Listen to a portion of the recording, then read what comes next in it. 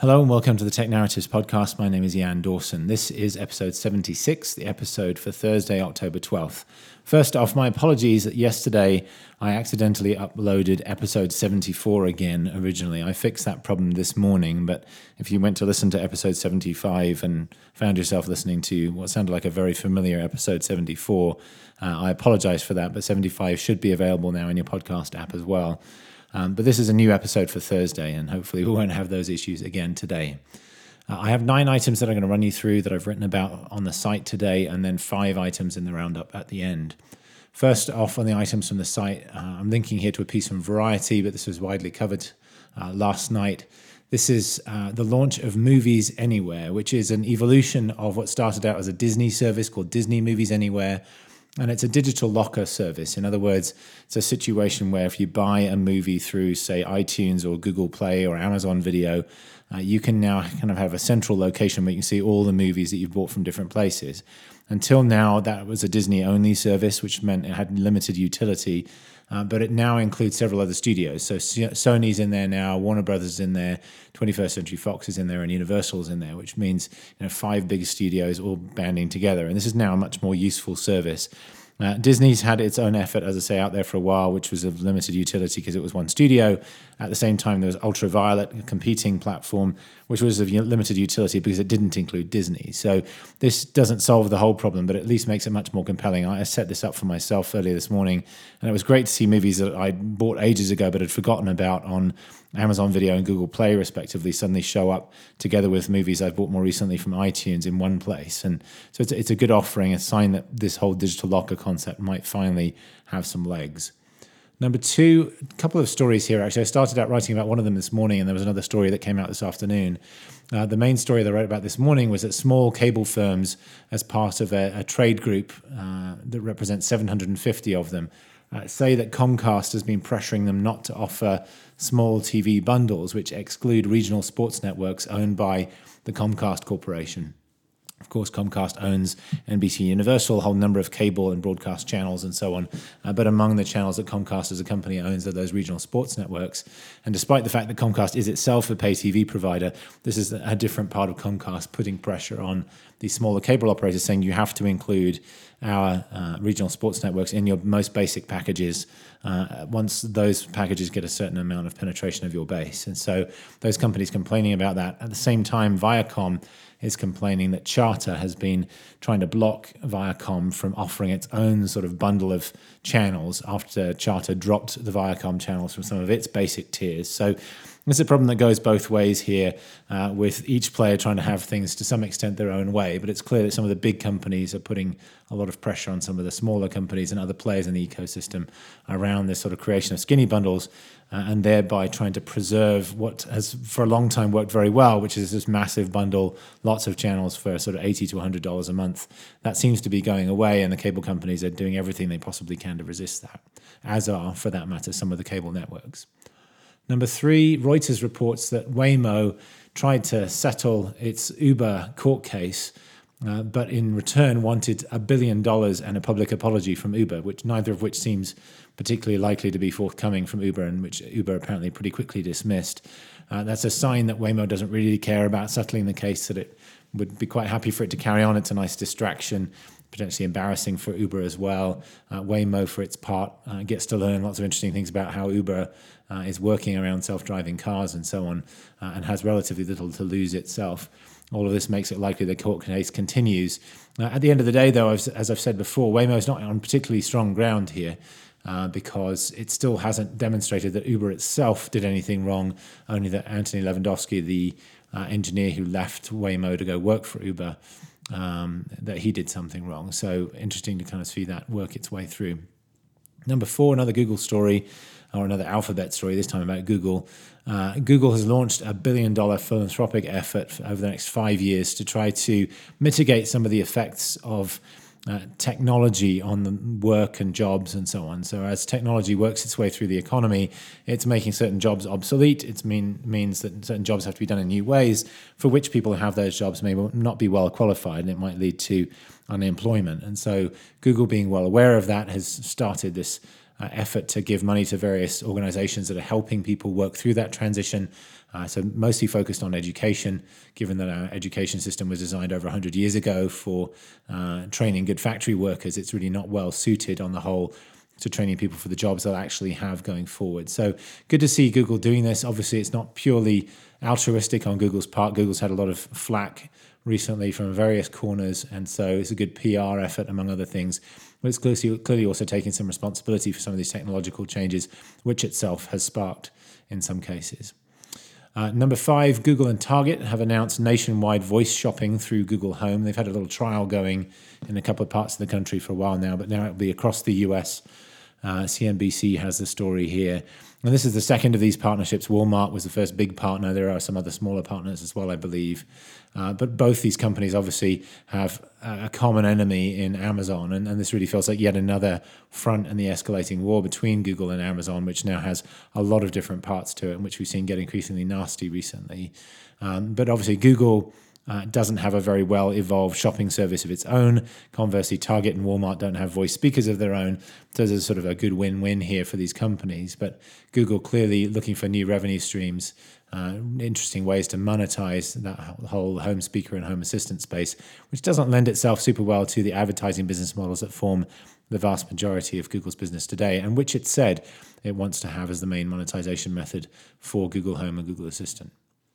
Number 6, Sensor Tower, which is an app analytics company with a funny name, has reported that there are over 3 million downloads so far of apps on the iOS App Store that require ARKit, which is the augmented reality tool set that Apple released as part of iOS 11 for developers to build augmented reality apps. It's important to be clear about the definition here. This is only apps that require ARKit. So there are really 2 categories of ARKit-based apps on the App Store today. A lot of them are existing apps which have kind of jumped on the ARKit bandwagon, added some sort of augmented reality features to an existing app, which does not itself require ARKit. This is specifically limited to those apps that require ARKit. In other words, have been built basically from scratch around ARKit and that don't function unless your phone supports ARKit. So important to be clear about the definition there. But 3 million downloads, not a ton. And over half the downloads and nearly 2/3 of the revenue have come from games. About 1/3 of the apps in this category are games, so they're being disproportionately downloaded and even more disproportionately monetized than some of the other apps in this category. But it's not a large number, as I say, and in general, I've been surprised by how muted the ARKit-based apps have been in the App Store so far. There hasn't been the gold rush that I was expecting. Far fewer big apps and really interesting-looking apps being built on this platform so far than I was expecting, and certainly relative to all the fuss Apple made ahead of the launch. So I think there's still some stuff to come later this fall. Things like Pokemon Go and other stuff that have been demoed at Apple events that haven't actually launched yet should still be coming. But this is going to be more of a slow burn than I think I and a lot of other people were expecting. Number 7, story that sort of emerged over the last 24 hours or so around Twitter, linking here to a story from TechCrunch, but it's been well covered by other publications as well. This is about an actress called Rose McGowan, who's got quite a profile on Twitter and who was temporarily suspended by Twitter over a breach of its terms and conditions, and made a bit of a fuss about that, and there was a subsequent sort of media outcry, and her account was eventually reinstated. Technically, Twitter says she did violate its terms and conditions by posting somebody's private phone number as part of a series of tweets about Harvey Weinstein and the ongoing allegations about his bad behavior towards women. The irony being, of course, that she was speaking out against all of this, and at the same time, Twitter does a terrible job of policing real abuse on the platform against women. So this real inconsistency where people engaging in pretty innocuous behavior get banned while people engaging in really nasty, racist, sexist, and other abuse basically get to continue doing what they're doing on the platform. So Twitter really needs to both get better and more consistent with this stuff and be more transparent about what it's doing here and really fix this issue, which continues to be a huge issue for Twitter overall. Number 8, I've got a trio of Facebook stories that I've kind of bundled together here. Firstly, Sheryl Sandberg, the COO of Facebook, did an interview this morning with Axios in DC while she's there for various meetings and talked about the Russian ad situation. Not a ton of new detail coming out of this. The main thing being that Facebook is sharing all the ads and some other related information with Congress, which in turn may end up sharing those with the public. So we should finally get some real disclosure around all of that. She also talked about this whole idea of Facebook as a media company, and I dived into this in depth in my piece today, so I won't go into it in detail here. But I continue to think this is overblown by, ironically, media organizations, which have a somewhat tense and conflicted relationship with Facebook. Secondly, Facebook said that it is seeing good results from its fact-checking operations, where it's working with third parties like Snopes to debunk certain articles. It says once it appends that sort of flag to an article, it sees sharing and viewing going way down. The problem is it still takes about 3 days on average for that to actually happen, which means that often most of the viewing has happened by the time that the flag goes up. So it's sharing this data with the fact-checking organizations as a way to say, hey guys, can you do this a bit faster because it's effective, but it'll be far more effective if we can get it up quicker. The problem is neither Facebook nor anybody else is really providing any additional resources around all of this. And so it's not clear how these organizations will work faster, get more done, cover more ground. So it's effective in principle, but not really in practice at the moment. And then lastly, Facebook pulled a bunch of data from its site and other tools, which had been used to do analysis of the Russian stuff by various researchers. And the Washington Post talks about this being taken down. Facebook said it was accidental that the data was available in the first place. That was a bug, which has now been squashed. But it's just another example of the way Facebook seemed to be very intent on controlling the flow of information around all of this, disclosing as little as possible in many ways, which I think is doing it a disservice from a PR perspective. I think it'd be much better to be more transparent about all this stuff, get all the news and information out there, let people do the analysis on it. If there is any bad news, it will come out eventually, but this way it all comes out at once and it can move on rather than having this very slow trickle, which is not doing Facebook any good, frankly, at the moment.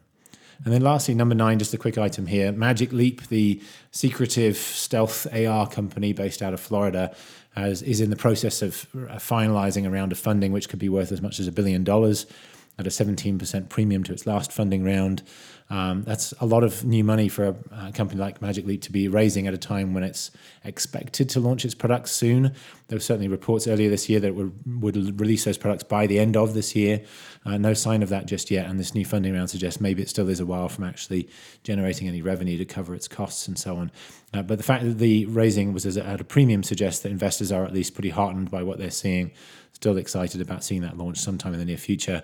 This still has the potential to create an interesting new category, a mainstream category within the overall AR VR spectrum, where right now gaming-centric VR and smartphone-based AR are really the two main categories, and we haven't seen sort of headset-based AR take off yet. HoloLens is really the only commercial product out there, but it's so expensive and marginal that it really hasn't had much impact on the mainstream market.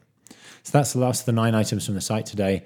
5 other items to round up at the end here quickly. Bloomberg had a story about Google and robotics, and basically said, the headline on the story is Google has made a mess of robotics. And the thrust of the story is it acquired all these companies, didn't do much with them, and in the process kind of took a lot of really promising robotics companies and squashed them. No coincidence, I'm sure, but X, the part of Google that runs this robotics effort, put out a blog post later in the day talking about all the clever stuff they're doing with robotics. So Google's certainly pushing back on this a little bit, but interesting to read those 2 pieces. There's a press release from Piper Jaffray, big investment analyst firm, which is based on a survey they do every few months among teens. Lots of interesting detail in there about which apps they use, where they like to shop, what they spend their money on, the fact that over 80% of them expect their next phone to be an iPhone, whether that's true or wishful thinking, but lots of interesting detail in there. Then on a Medium, Waymo has a post with its first safety report. This is really a very in-depth pages and pages long report about how Waymo ensures safety for its self-driving cars. So lots of interesting detail in there. And then lastly, Bloomberg had a really interesting feature looking at the innards of each phone since the original iPhone up until the iPhone 8 and 8 Plus. We don't know exactly what's inside the iPhone 10 yet because it hasn't been released. They've promised to add that in time, but it's a really interesting sort of perspective on iPhones and how they've developed over time. So as usual, links to those pieces and the ones I discussed earlier in the show notes. Apologies again for the mix-up with yesterday's episode. As I say, hopefully won't be any similar issues today. Have a great evening, and we'll be back with one last episode for the week tomorrow. Bye-bye.